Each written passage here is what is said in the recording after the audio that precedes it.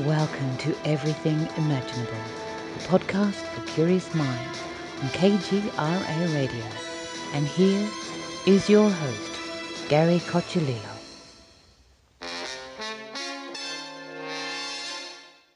Welcome, everyone, to another episode of Everything Imaginable.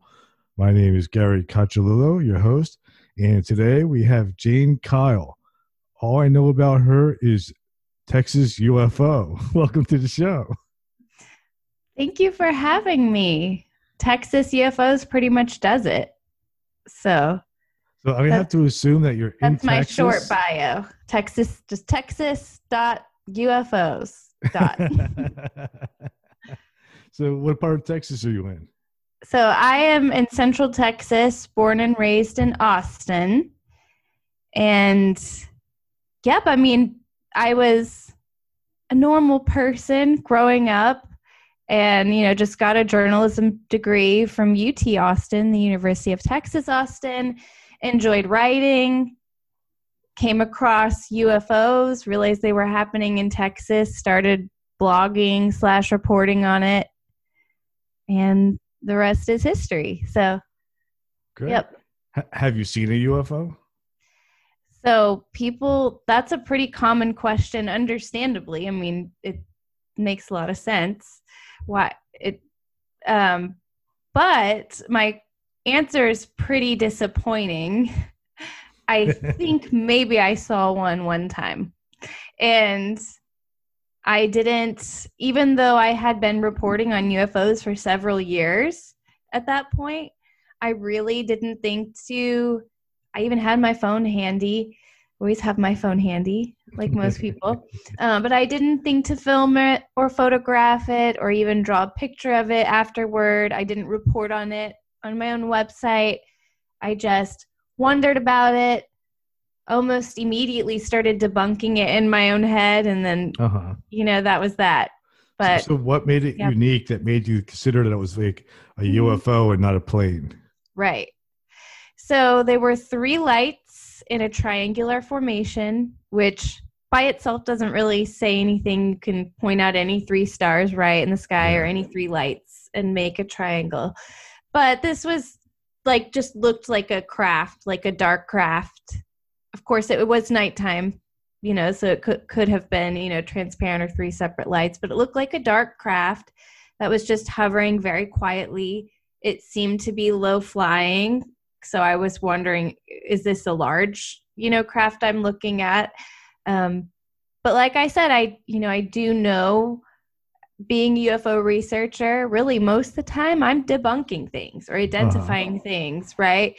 And so I know all the things it could be. So I'm wondering, is this a drone? I think that was the first thought that popped into my head.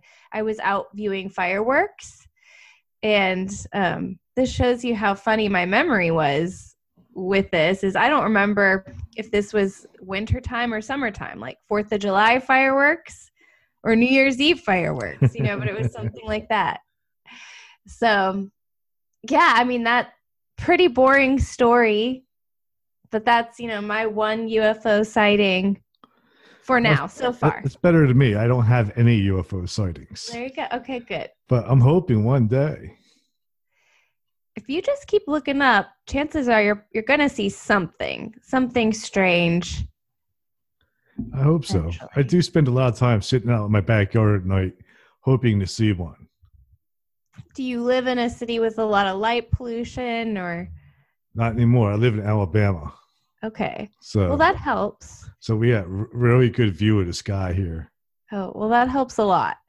So I think one reason I haven't seen much is I have always lived in a decent sized city with a lot of lights competing for attention. So it's hard to see things. It's hard to just see normal stars. Yeah. Nevertheless, UFOs. Yeah. Yeah, that's the way it was when I lived in New Jersey. You couldn't even see the sky at night. Yeah, exactly. So that's the case for, that's where most people live, right? Or in the cities, or those are the highly dense people. So for a lot of people, that's the situation, is it's hard to see much besides, and just think of all the satellites up there, and I think it's like thousands of objects we have up there. that are man-made. Yeah, that's the one thing. Like, I've definitely seen satellites. That wasn't even a couple of days ago. I think I saw when I was looking at it. At first, I said, "Oh, wait, maybe that is a UFO." But then I noticed it was just going perfectly straight. I'm like, right. Definitely a satellite. Yeah. Yep, that's a giveaway that something's not a UFO if it's just going in a predictable, linear, direction. Yeah. Without, stopping suddenly or making a sudden turn. But what's interesting is, though, our craft now is so advanced, right? Think about the Starlink satellite train that Elon Musk has been sending up as part of SpaceX. That is quite an amazing show in the sky, and has been, many people have thought they were UFOs and actually were kind of frightened. And so it makes you wonder, though, because with our craft becoming so advanced, it's increasingly hard, I would think, to distinguish, could that be ours or could that be another intelligent species, right? Because we send robots to Mars, what would be stopping some other alien from sending a satellite around Earth, right? Or some remote rover looking thing, here that would just be like, oh, that's ours. So it's tricky. Absolutely. So when you are researching UFOs, do people seek you out, or do you look for people that have had encounters? Or do you belong to like MUFON or something like that? Yeah. So I don't belong to any specific or official reporting organization, though I do source from those places. So I'm regularly looking at MUFON reports, reports that go into the National UFO Reporting Center, videos that people upload to YouTube, tweets that, people make. And then I'm also receiving reports. So I'm getting emails and then following up with those witnesses when I can. So yeah, it's a mix of both. Interesting. Have you interviewed anybody who has been abducted? Yes, I have. I have one of their interviews featured on my YouTube channel, but it's from a few years back, so I'd have trouble telling you how to find it. But no, I've talked to many who have claimed to have been abducted by aliens and received many testimonies from people who claim to have had that experience. And I say claim just because it's not an experience I can personally relate to. Right. And those experiences, by nature or by design or however you want to put it, notoriously are lacking in physical evidence.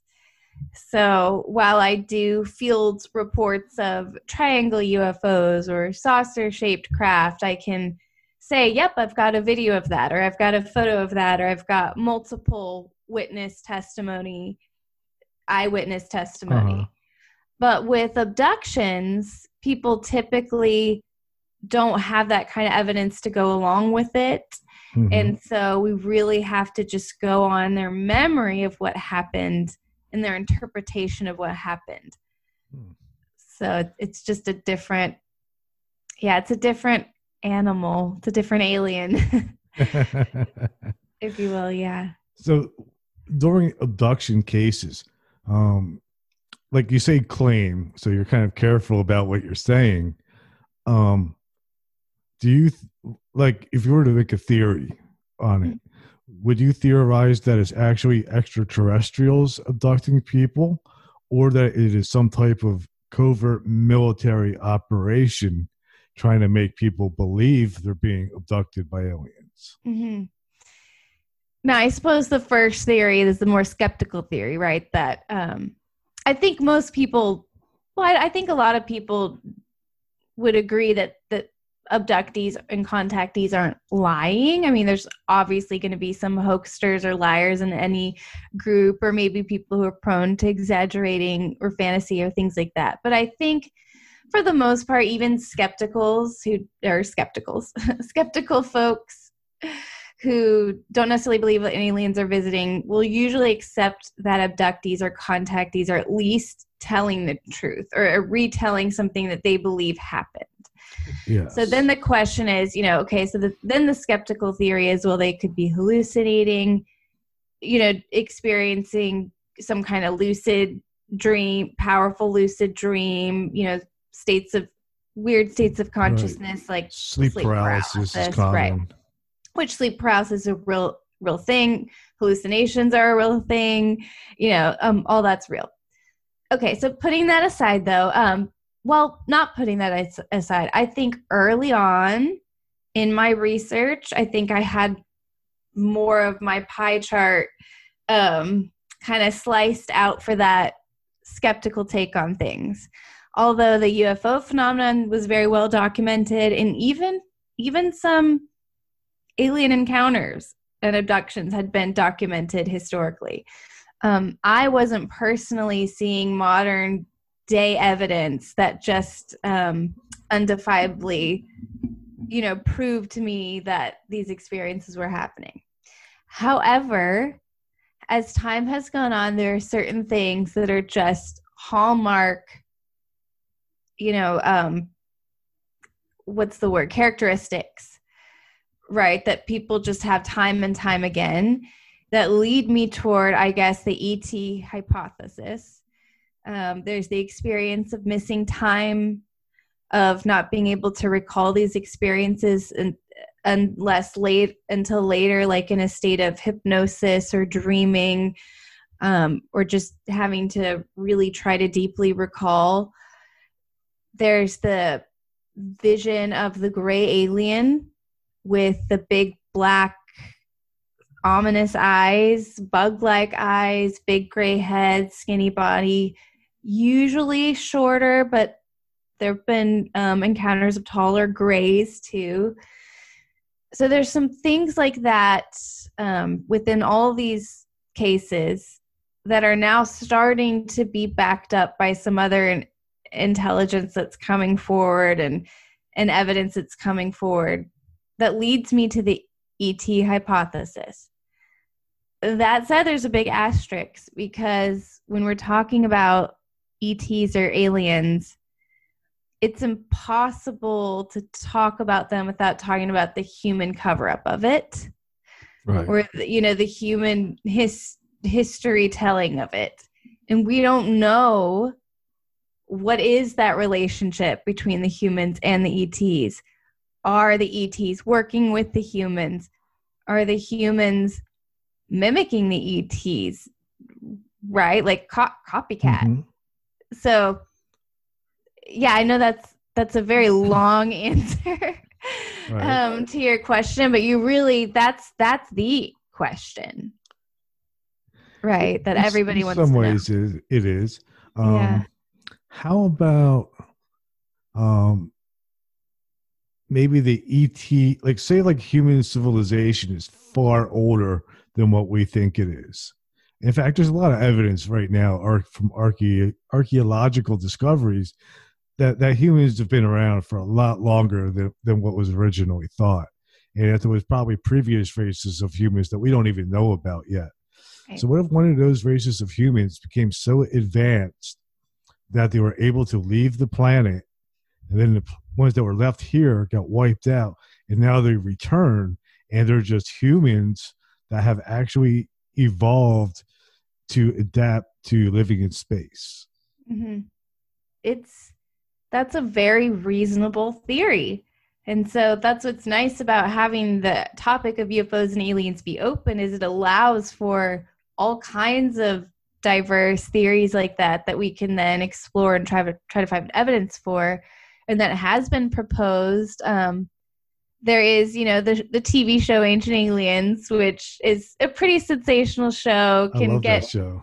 Yeah, but it is so fun, and it does just that. It proposes kind of that theory of the idea of ancient aliens or advanced kind of humanoids or godlike beings helping humans here on Earth, but in that very same umbrella, I guess, of ancient aliens theories is what you're saying. And so that has been proposed, the idea of time traveling aliens, or like time traveling, humans from the future, like almost like tourists or scientists or historians coming back to see what history was like. So those are all, believe it or not, or unbelievably believable theories about what could be causing all of this.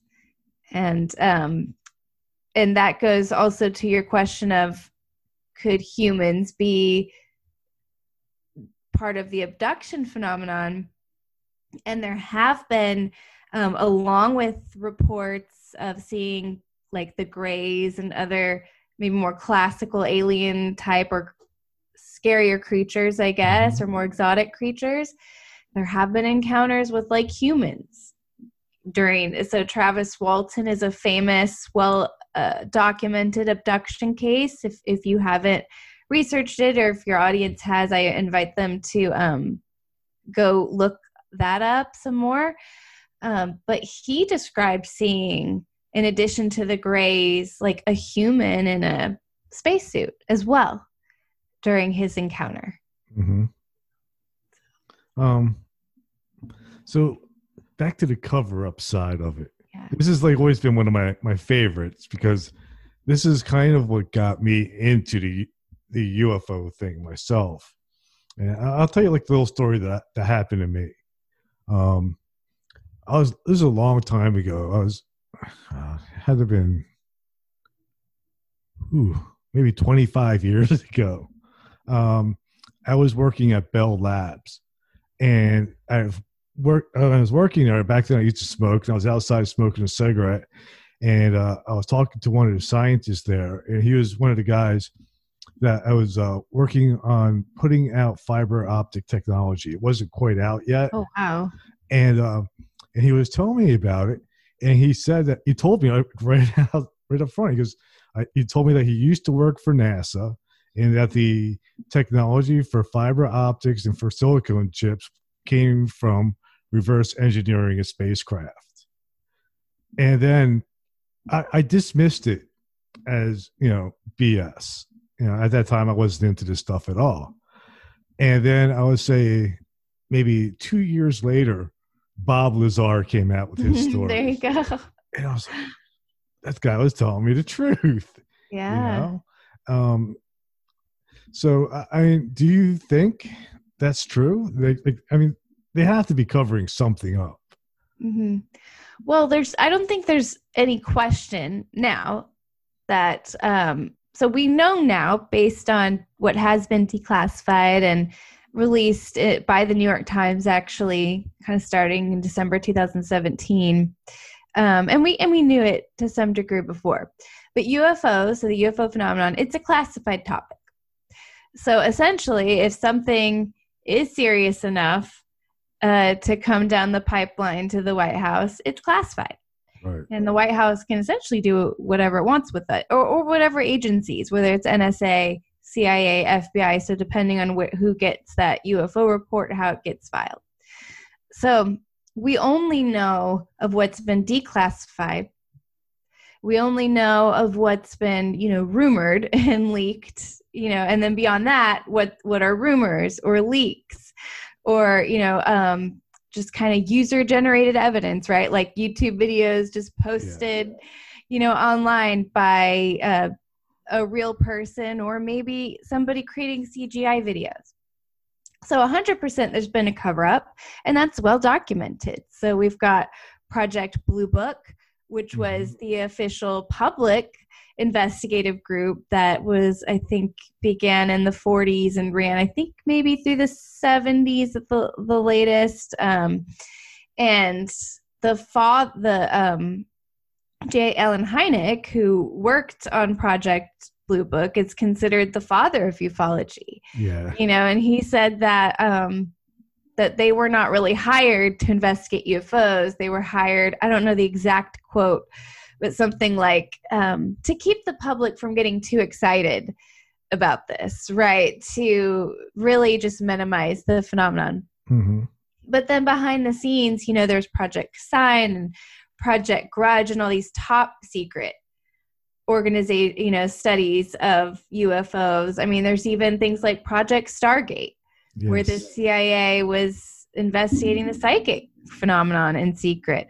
So we know for sure that we've got an FBI, NSA, CIA, multiple top secret trails, of probably people just like you and me wondering about what UFOs are, looking at, reports, but they weren't allowed, unlike you and me, they couldn't go and then talk about it outside of, these private rooms. They had to sign non-disclosure agreements, maybe quite frightening ones, more frightening than you or I would just, sign working for a government, or working for a company, like Bell Labs or whatever even.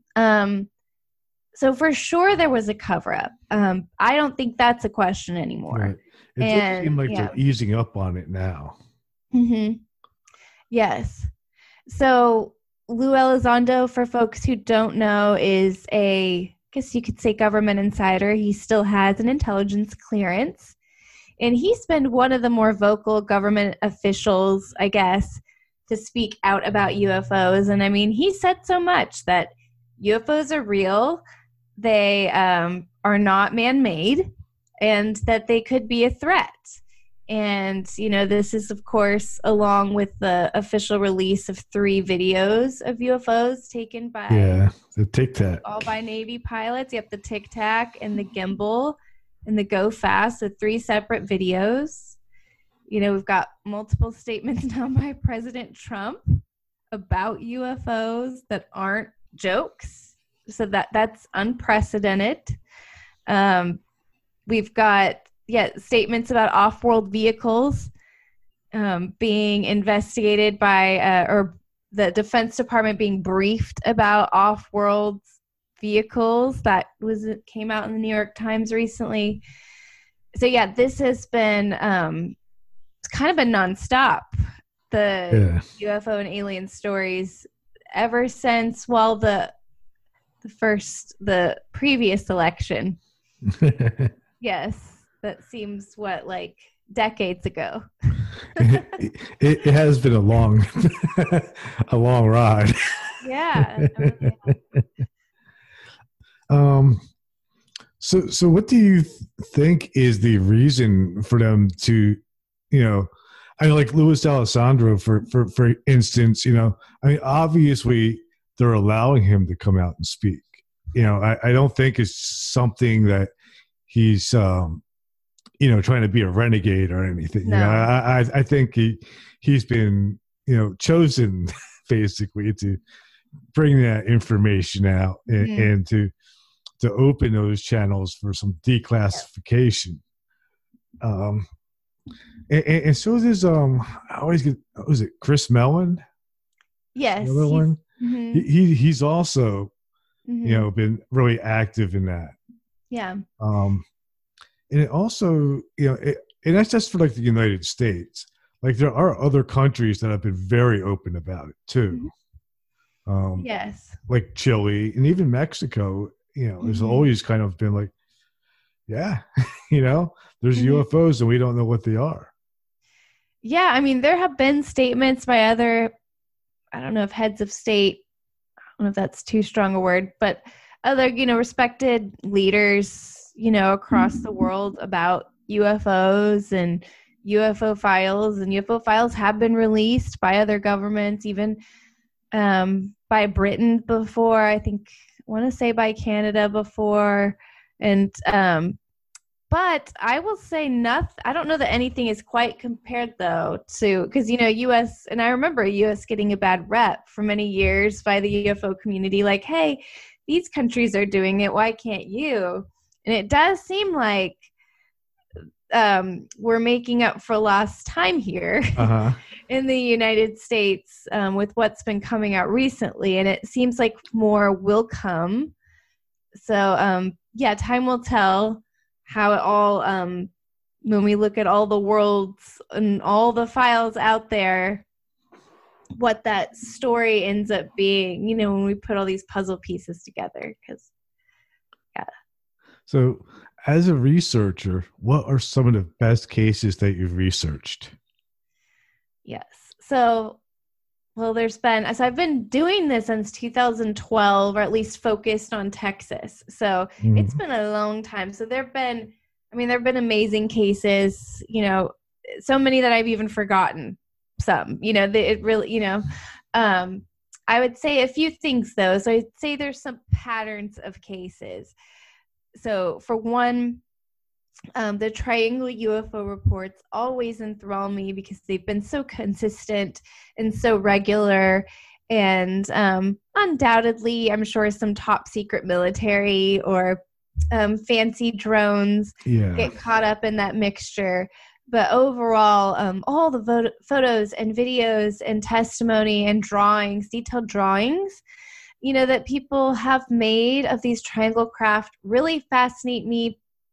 The classic triangle being the dark, solid, quiet, low-flying, hovering craft, sometimes, blacking out like the night sky, very large, and then will take off at tremendous speed, things like that, or shoot up, into the stratosphere kind of thing.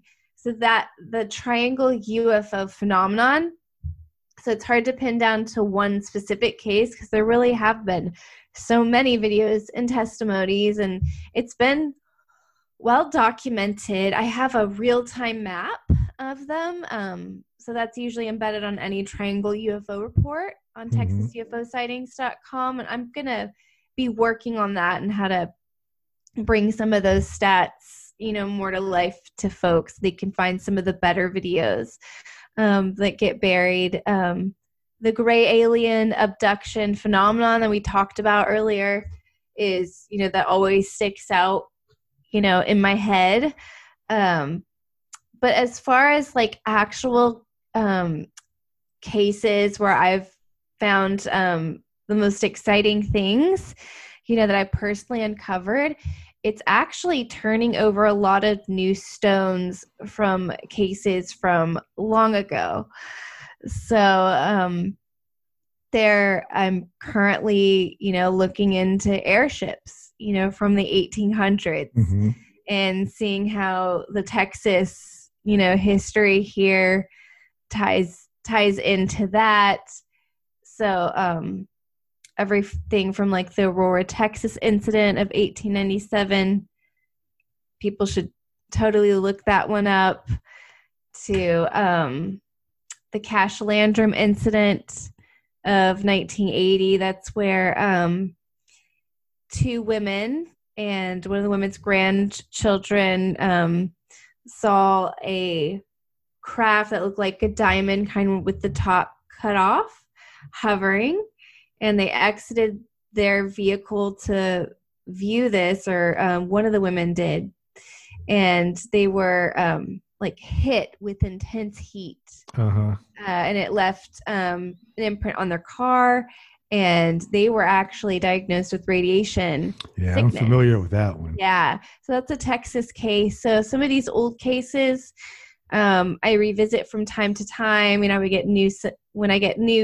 similar cases, or new testimonies from people who live in the area and things like that, that takes up a lot of time too, and that's really fun.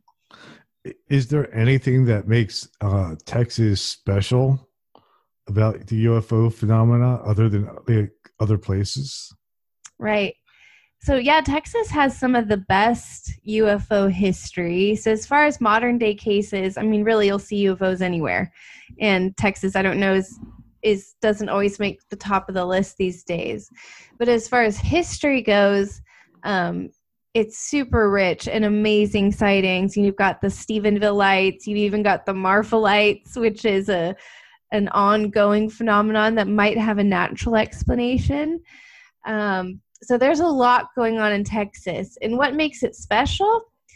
Why all the activity? Well, it's a very large state. So there's that. There's just there's a lot of room for things to happen. A lot of people to see things and report things. We have a lot of military bases here. So UFOs activity tends to be associated with military bases, and that could be that all these are top secret military craft sometimes, Right. or that maybe our bases are strategically placed, right? Where these interactions, and they prefer interactions to happen there would be a theory. And so, for example, the Roswell debris, what some folks don't know, is it was flown to Wright-Patterson Air Force Base in Ohio, but it was also flown to, I believe, a base in Fort Worth, Texas. So we have, like I said, we have a lot of bases here, so I don't want to say the name wrong, but it was actually flown to Texas for a time being as well. I didn't know that. Yeah, so there might be, I would suppose there are many Area 51s all over the country. Probably. And Texas maybe has one or two, right? So, Right. But I'll have to look up that. Would you think it's possible that there's an underground alien base in Texas? It's definitely possible, but it's one of those things you certainly hope, is not true. It's much more, I suppose it's less scary to imagine aliens living on their own planets, just kind of flying by sometimes, as opposed to covertly living amongst us. Right. But I don't see why that wouldn't be possible. Right.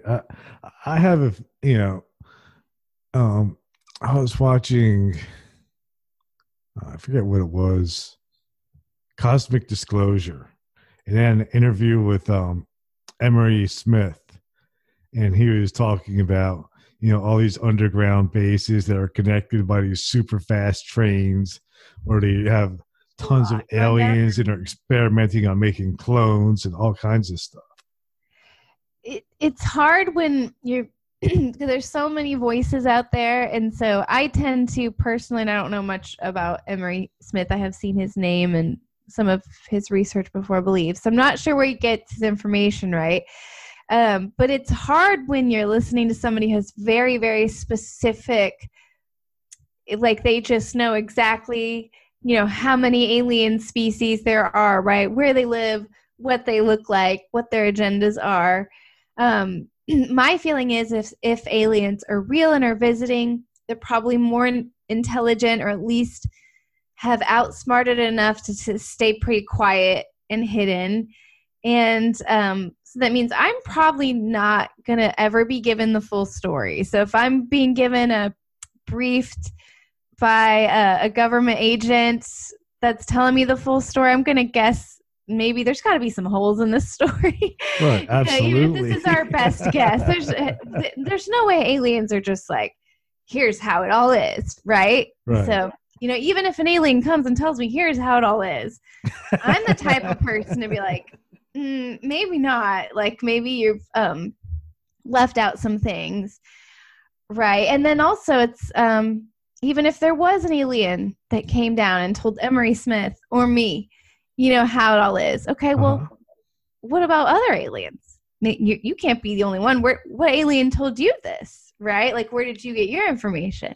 So for me, I'm more interested. I tend to, at least, my light bulb turns on more when I'm listening to researchers or authors who are theorizing and sharing evidence, sharing things they've heard, and then maybe theorizing about it. Right. But when I hear somebody saying, this is how many species, and, this is how they operate, and, this is where they're located, and, they're good or bad, I tend to question them, or question their judgments, about where they're getting their information from.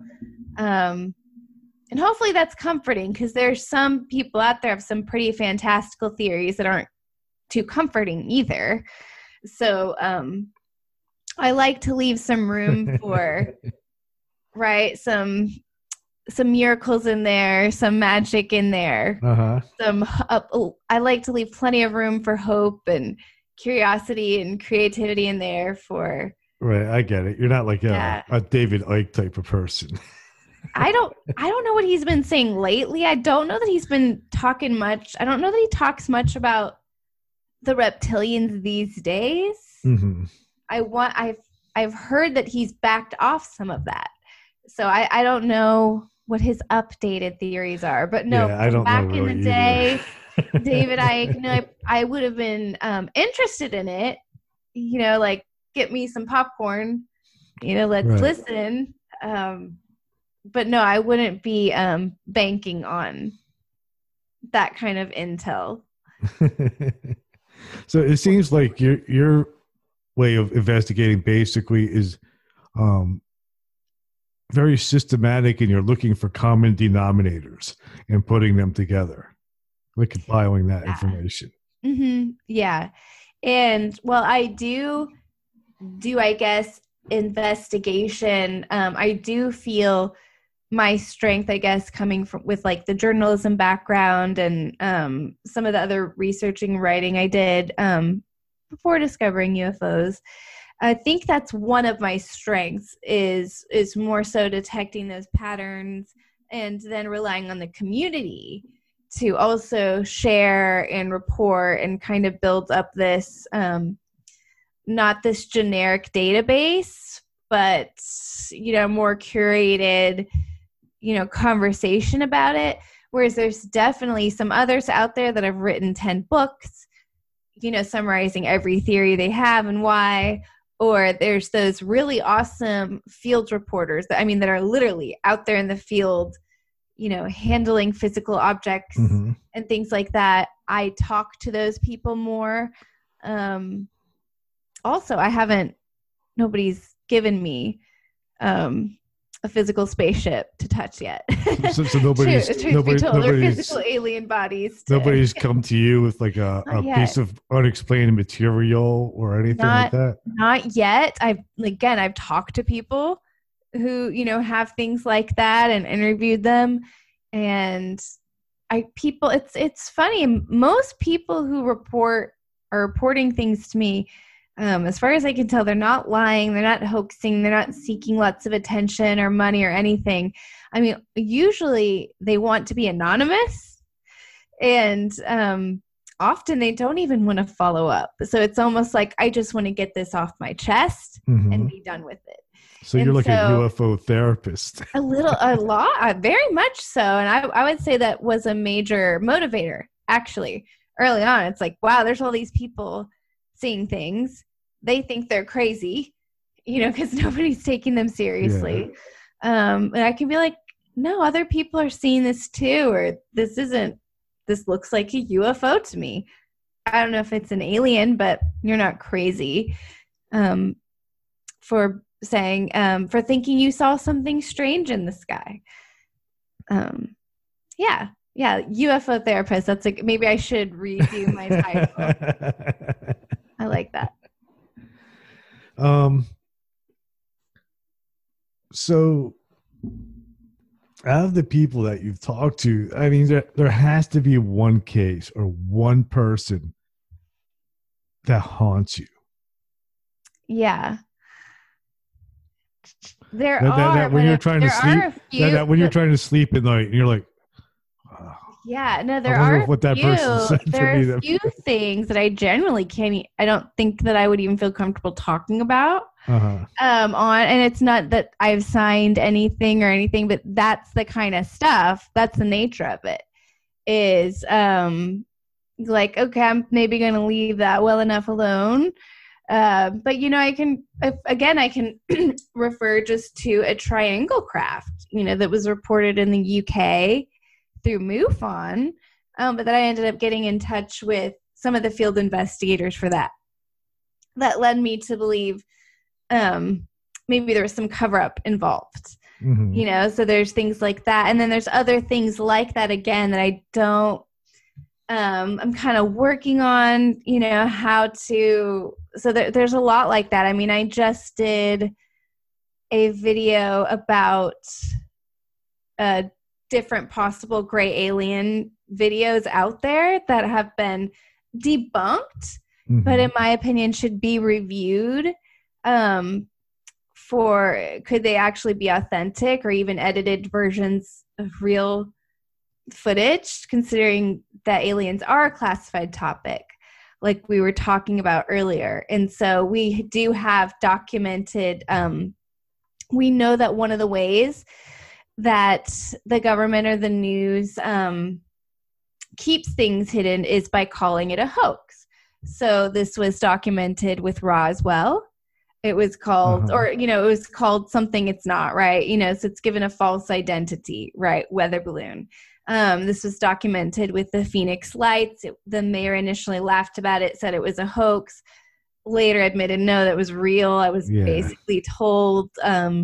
Rendlesham UFO in the UK, there were early reports that it was a hoax.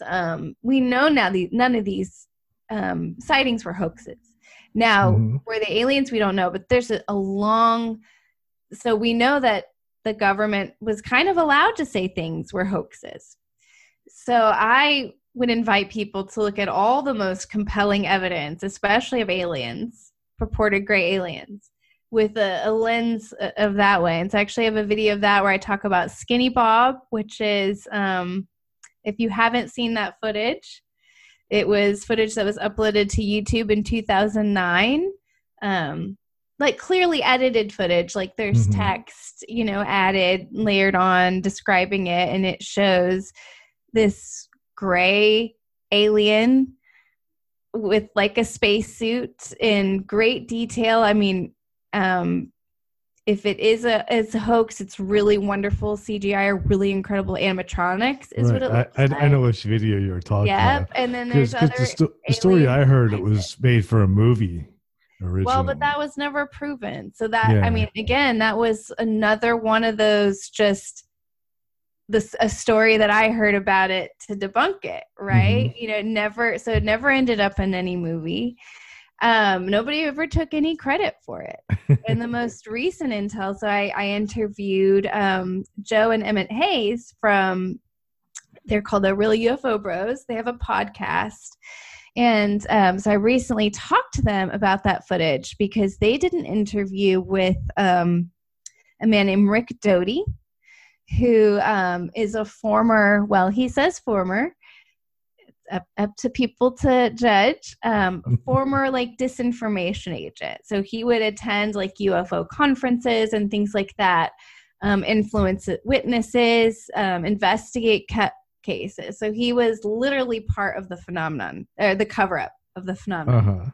And this is documented now.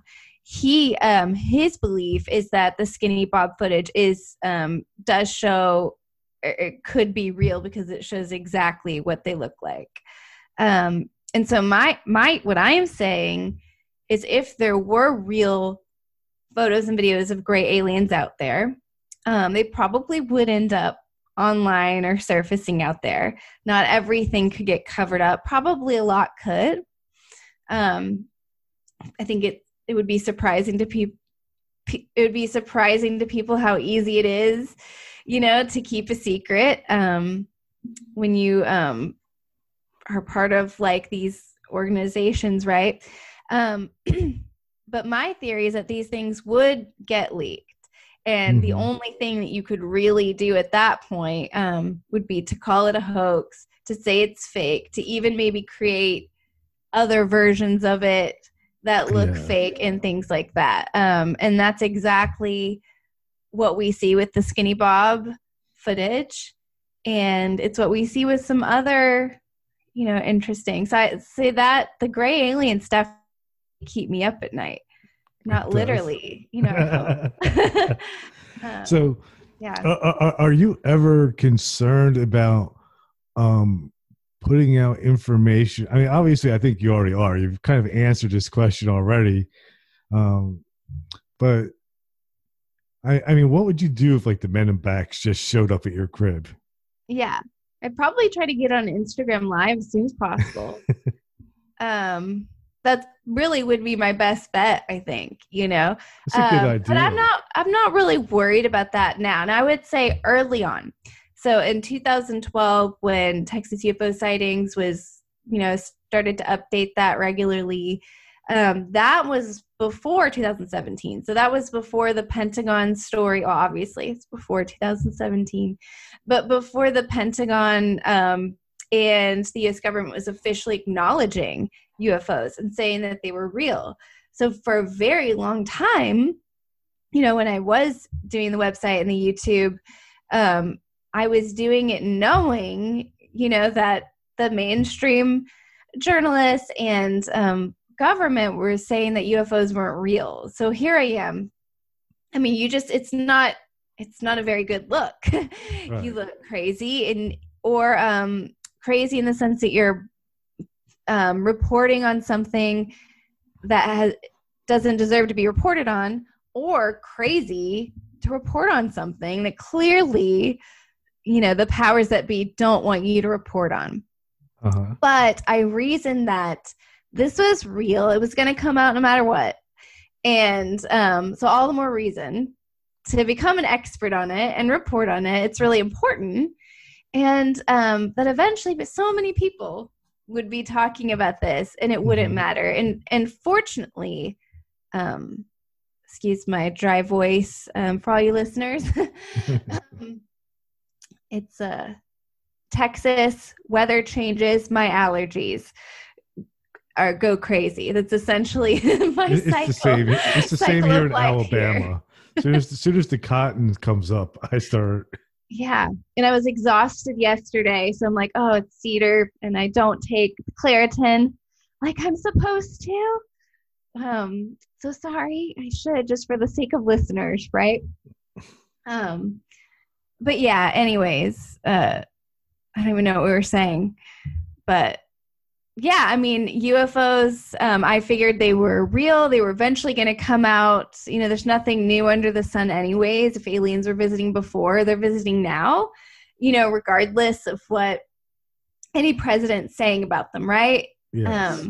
So eventually the realization would come out, and I would much rather be a part of it and embracing it and kind of ahead of it than just reacting later. Right.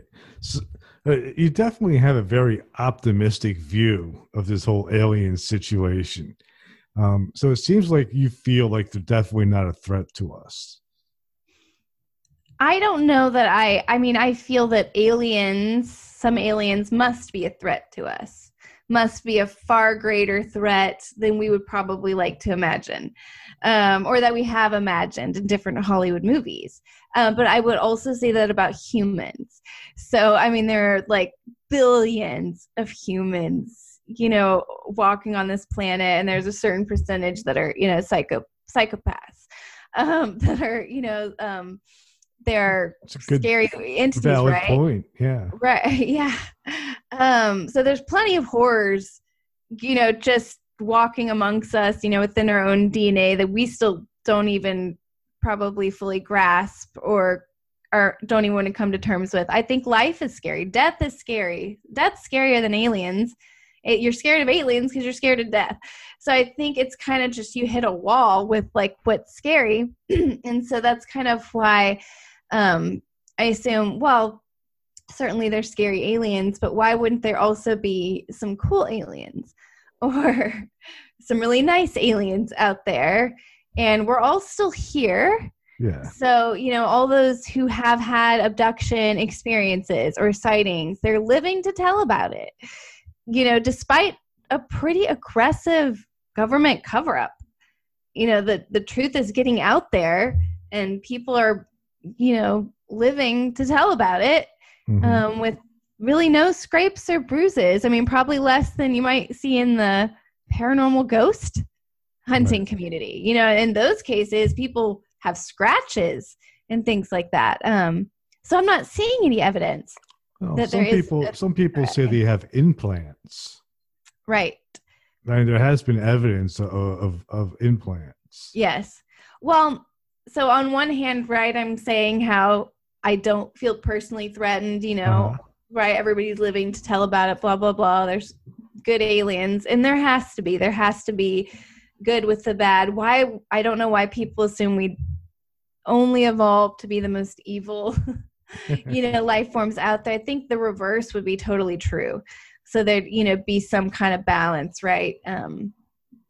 We'd either blow all ourselves up eventually or work together, right? So you have to hope that that good, respectable alien species is out there, maybe looking out for us. Maybe they've signed some treaty where, we're a endangered species or something, right? We can only hope. At the same time, I don't think it's wise to, there are, fans of mine or just fellow, UFO believers or researchers who will summon UFOs, will seek out contact experiences, who have very positive take on that.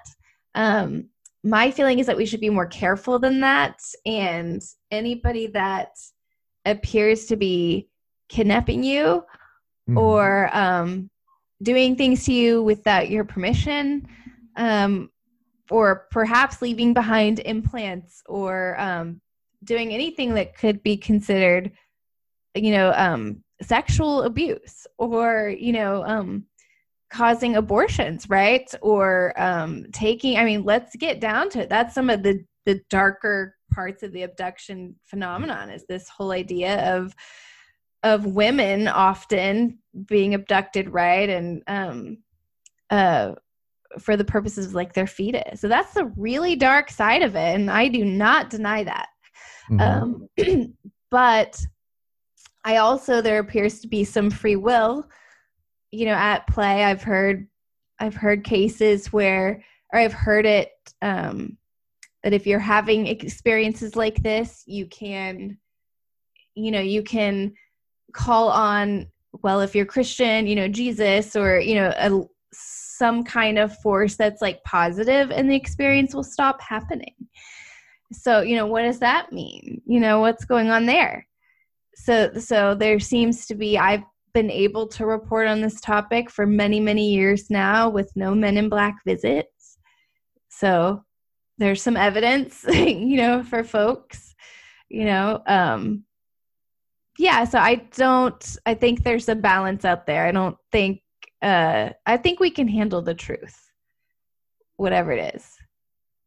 Cool.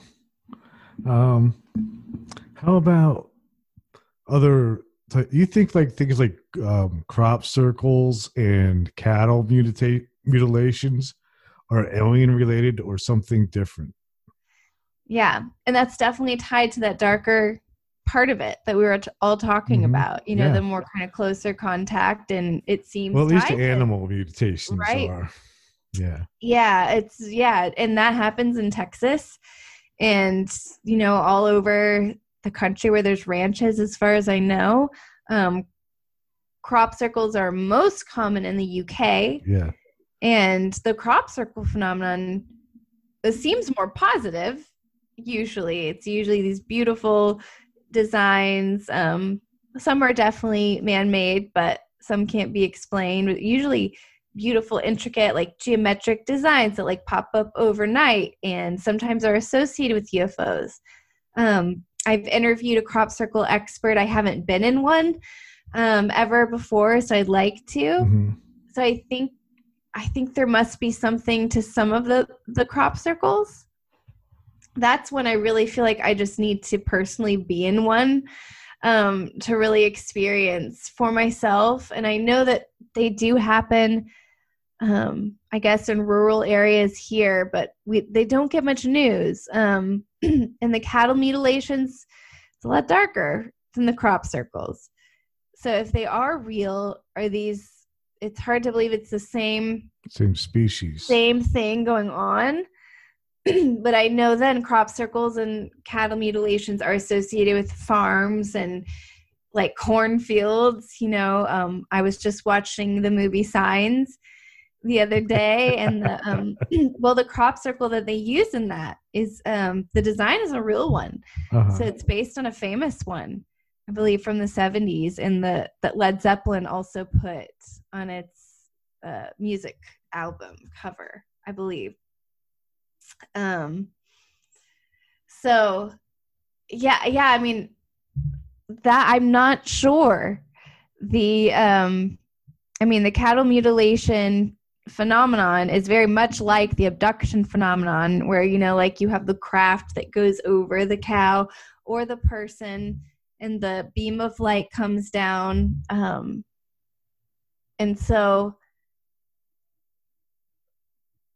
I mean, I don't know that I want to, but I tend to lean toward the ET theory. But I will say the cattle mutilations have been really well covered up. So it's one of the harder things to research. Mm-hmm. And I know there's a story of Dan Aykroyd, who I think was even going to cover that for some like UFO show, like way back in the day. And they started to look into that, and the story goes things halted. So, you know, that makes you wonder, would something us humans are doing be something we'd be more likely to cover up with so aggressively? Yeah. Right? Could it be that we're working with the ETs? That's a scary thought, that, you know, we could be okay with bad things happening to humans or animals, you know, here on Earth. Yeah, it seems like we could be working together, though, doesn't it? You know, my own honest opinion is that humans probably do have some type of agreement with, at least certain governments have agreements with different groups of aliens, you know, in exchange for probably technology or even safety, you know. Okay, I'll let you do this as long as you don't destroy us. Right. And don't you have to, and what I would propose to people, don't get too frustrated or angry at people who've made these agreements or been secret about it. Because, you know, what would you do? You know, I mean, do you really have a choice? If an alien comes to you and is like, let's make a deal, you probably don't feel that you actually have a choice. Right. Right. You know, and so I think some amnesty and some understanding of people who might have been privy to this knowledge would be helpful, like to help disclosure, you know, get along disclosure, get this out into the open. Because if this was in the open, you wouldn't have these private agreements being made in the first place. Yeah.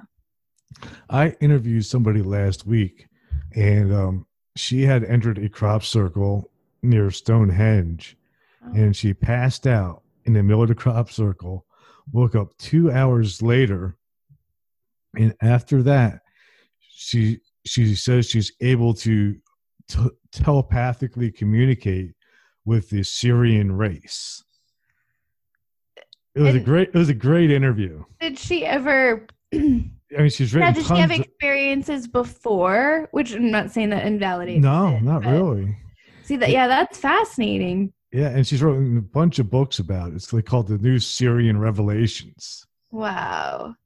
Well, I mean, there's so much that we're learning about the human brain, you know, just well outside UFOs and aliens, but just about memories and like just the power of our subconscious. And it's so, yeah, did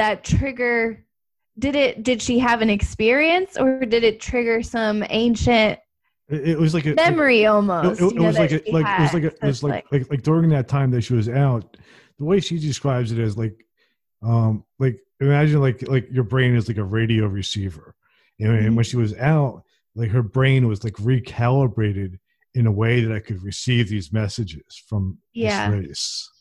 Yeah, that's a good way of putting it. Yeah, that's a good way. I've always kind of, or not always, but in recent years, thought of consciousness kind of like this invisible thing that's almost everywhere, right? And then, yes our bodies are, exactly that, like these physical receivers or transmitters of it. And so it's just a matter of figuring out which one, you know, what consciousness to tune into. So, yeah, and I'd love to go into a crop circle to actually see what it, or feel what it feels like, because that's what I've heard, is that it's just, you can feel it. Yeah. Like you can feel when you're in a real crop circle, I would love to quote do that unquote, myself too. versus a man-made one. So, Although I don't know if I'll ever see a crop circle here. But you never know. And there's a lot of farmland where I am. It just may not get reported on, is maybe what's happening. Because I don't think most farmers want the attention or a lot of people coming, to their property.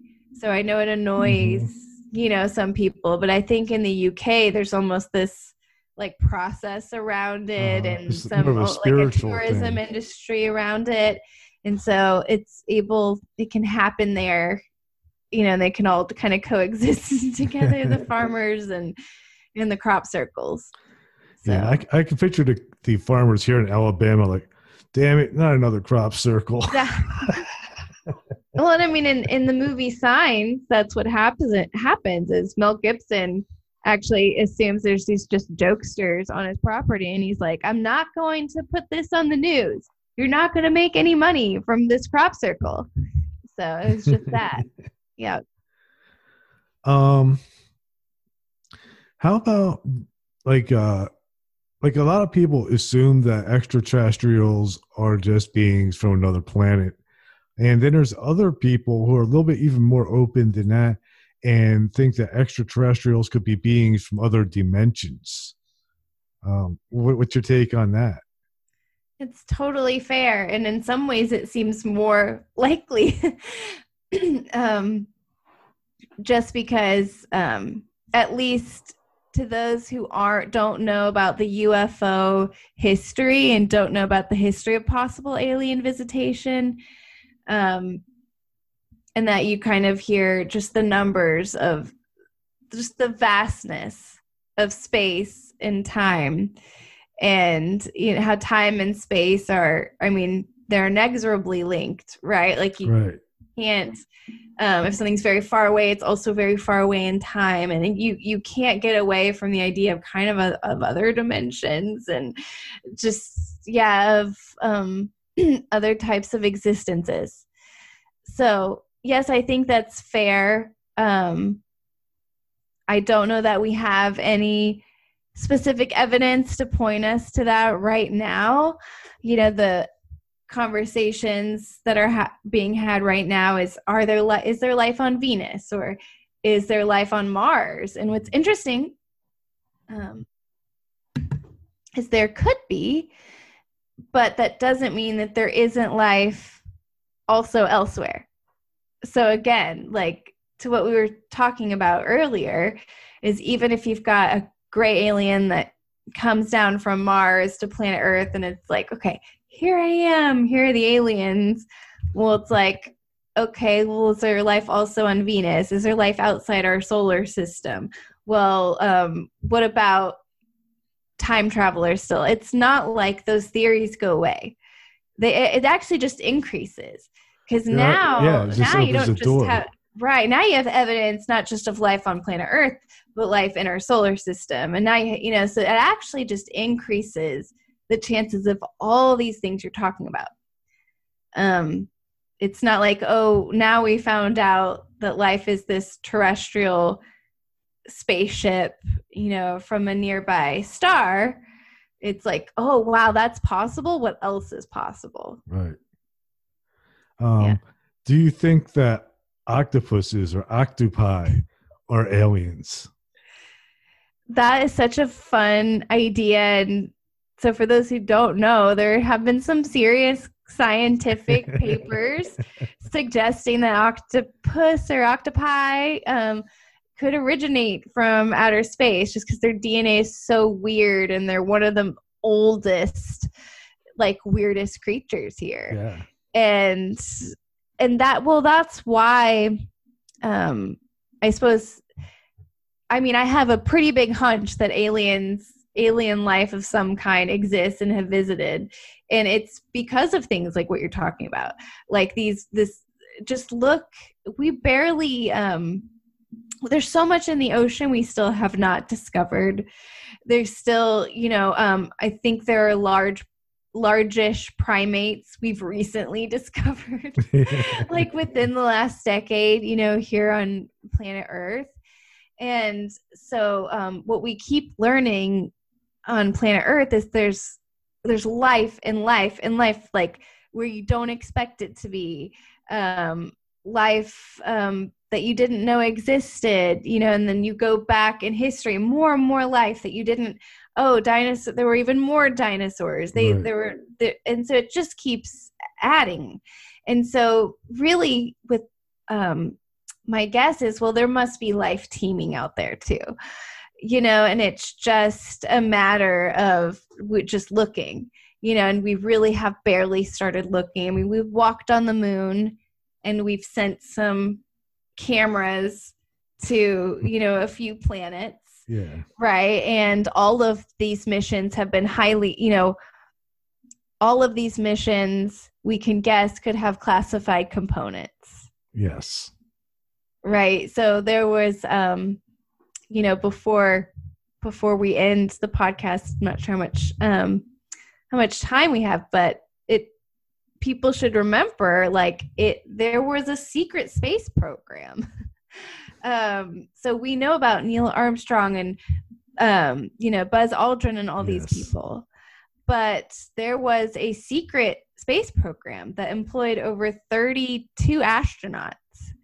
And the only reason I know about it is because the New York Times reported on it when that program shut down. So you don't really hear about these things when they're happening, but you'll sometimes hear about them after they've shut down. So what were these secret astronauts? Where were they going? What were they finding? What was their contribution to all of this? I'm guessing that NASA has a pretty good hunch that there's life, that there was or is life on Mars and Venus. And that's because of maybe some secret missions. Yes. Yeah. Yeah. They know. Mm-hmm. Yeah. Yeah. And even some of the moons out there, too, one of the other planets, they say that were really very probably and still are habitable. I mean, think of how many objects that is now in our own solar system that we're starting to hear, okay, maybe it could be habitable. That's Mars, Venus. Yes, there's a moon on one of Jupiter's moons? Yeah, I think that's what it was. One of Jupiter's moons. So that's 3 objects in our own solar system. And just years ago, people would say, or skeptics would say, it's impossible for life to ever become so advanced, to travel, across different solar systems. And now it's like, well, actually, maybe it's just like right here. And then that actually increases. So all of our previous equations and theories about the possibility of life being out there are based on this whole idea that life is only on Earth. Right. So once you prove that there's life on Venus and Mars and Jupiter's moon, those equations change completely. Yeah.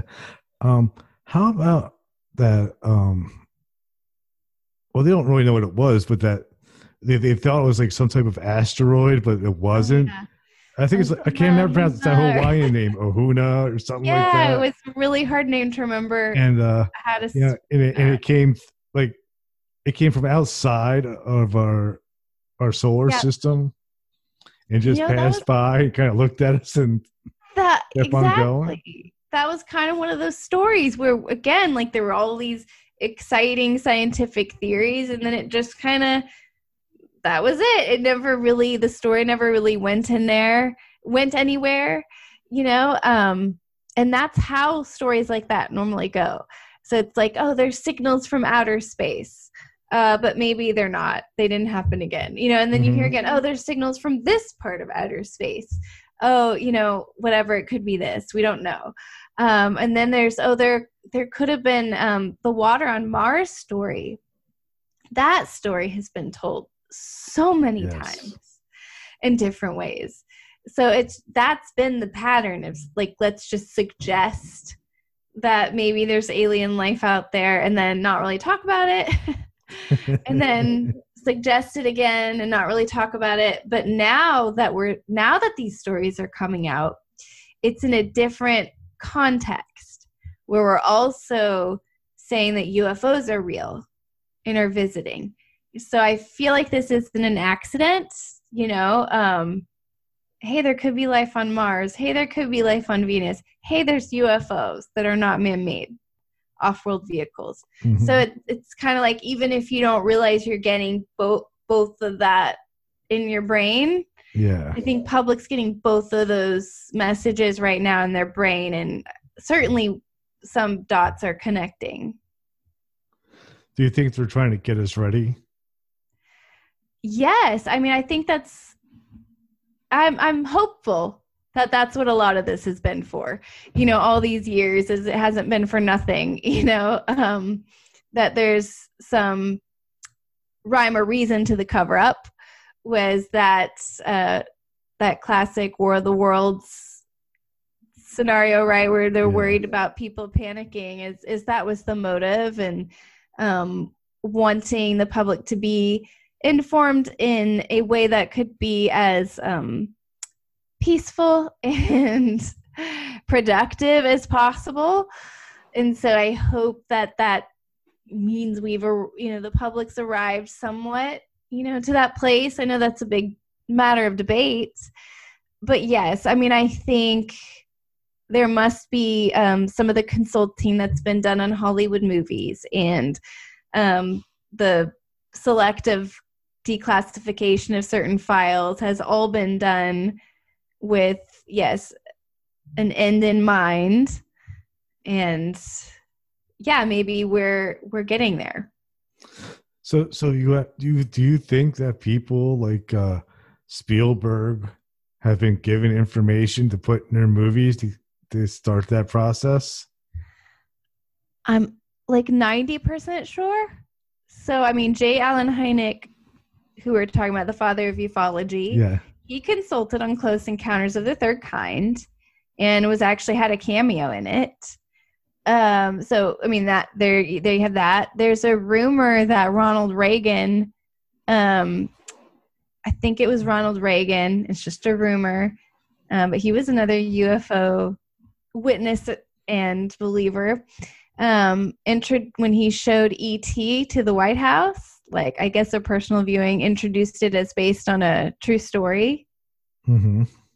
So, and I mean, Spielberg's done a bunch of alien movies, War of the Worlds, being one of them, which, kind of has that fun history of, being told over the radio waves, and people panicked. And there's a lot of theories that is why disclosure didn't happen sooner. Yeah, I think he must have at least been consulted to some degree about maybe he's told things like, go ahead with that type of alien look, things like that, or don't talk about that, or make sure the ships look like this. And now, how does Spielberg deal with that information? He's left to wonder, probably like you and me. But yeah, I think he's been told information that probably you and me haven't been told. I gotta get Spielberg on my podcast. Oh my gosh, yeah. Tell me how to get him. Yeah. You know what's funny? The house in Close Encounters, where the kid opens up the back door and the light shines in, is right down the street from me. That is cool. Whoa. Yeah, it's like right there. And there's some rumor that Spielberg and Lucas made some kind of bet while in that house. I don't know what the specifics of the bet, but... Oh, man, you got to keep... Oh, that'd be cool if you could get, like, an interview there. Well, right now, actually, it's an antique store. Oh, well, hey. So anybody from the public can go in there. Maybe you could get an interview there then. And just show it. That's really fun, though. Yeah, it's pretty cool. Unfortunately, they're kind of building like a highway now through the front yard of it. Oh, bummer. But I think they're keeping the house there because it's because of its history. Yeah, well, that's a great movie. it just another fun close encounters fact that I love to share with people. So Project Stargate we were talking about earlier, is where the CIA was basically researching psychic and remote viewing phenomenon. And if people remember, there's the plot in Close Encounters where Richard Dreyfuss is having like a psychic vision essentially of the Devil's Tower in Wyoming. Yes. Spoiler alert, guys. Old movie. I think I'm allowed to spoil it. And he makes like a mud version of it. Right. Well, I'm not sure when when this would have been written versus when the CIA was doing this, but as part of Project Stargate, they would do this thing where they'd have, I guess, would-be psychics or remote viewers like have an envelope with like something written inside, and then they'd have to make or write what it is. Anyways, there's one of the Devil's Tower though.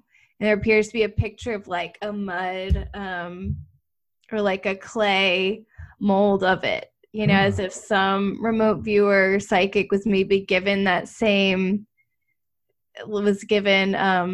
Tower, right? Maybe in an envelope or something. Wasn't clear. The actual details of the experiment weren't attached to those particular documents, but that appears to be what was happening. And so that's interesting. You've got the UFO guy, J. Allen Hynek, consulting Spielberg on that movie, the CIA potentially like having some kind of overlapping interest with the Devil's Tower and psychic visions. And yes, It is cool how it's all kind of connected. I have a guy coming on next week that was part of Project Stargate. Oh, perfect. And I've also interviewed another guy. His name is Dr. Richard Allen. And he'll if you ever call, like, if you look him up, fine, he'll do your show. Okay. And he also works on a lot of top secret projects for the government. With like different types of like mind control and stuff like that. Cool. Like one of his jobs was to train Navy SEALs on how to compartmentalize their emotions so they don't react to situations or feel fear. Ooh, yeah, that's some pretty heavy stuff. That's fascinating, though. Yeah, I'd love to talk to him. Yeah, anybody. Project Stargate's one of my more favorite ones because it's one of the less frightening projects out there. Some projects you go through the files and you wonder, but this was kind of like one of the more fun ones, because it was very much experimental and it wasn't like the darker ones like MK Ultra, right? Or Operation Midnight Climax or any of those just like icky ones where we were just doing things we should not have been. Some bad ones. There was that, the Montauk Project, Philadelphia Experiment. Yeah, but Project Stargate, I feel like, was one of the more fun ones where, like, everybody was just kind of volunteering to experiment with the psychic phenomenon. And, yeah, I think the movie The Men Who Stare at Goats. Yes. With George Clooney's based on it. Yeah. Awesome. Well, thanks for coming on tonight and taking the time to talk to me. Thank you. This was a lot of fun. Yeah, it was great. So where can my listeners find you? Yeah. So I'm on all the social. So on Instagram, UFO Jane TX. And then on YouTube, you can search UFO Jane or the handles Texas UFO Sightings in the URL. And then from there, there's TexasUFOsightings.com as well, but those are like some starting points for you. But definitely, if anybody has seen anything, let me know. And I do look at cases and report on them. So awesome. And if I hear anything from any of my listeners, I will refer them to you. If I have any listeners in Texas that call me up and say, "Hey, I got some UFO news," exactly. I know for him to call. My way. Exactly. Great. Well, hang on for a second, and I'm going to stop recording, but I want to talk to you off the air for a second. Yeah. Yeah. Thank you for listening to Everything Imaginable on KGRA Radio. You can reach Gary at everythingimaginable2020.com or email him at everythingimaginable2020@gmail.com. He's also on Facebook, Twitter, Instagram, and LinkedIn. You can buy t-shirts, coffee mugs, and other merchandise to support the costs of producing this podcast. Click on the merchandise link at the top of his page, www.everythingimaginable2020.com. Oh yes, I almost forgot. You can buy his book, Enlightenment Guaranteed. It's the only book on Zen that you'll ever need, and it's on Amazon. It'll change your life, because remember, everything that exists was first imagined. Hey, if you loved what you listened to, don't forget, rate, review, and subscribe.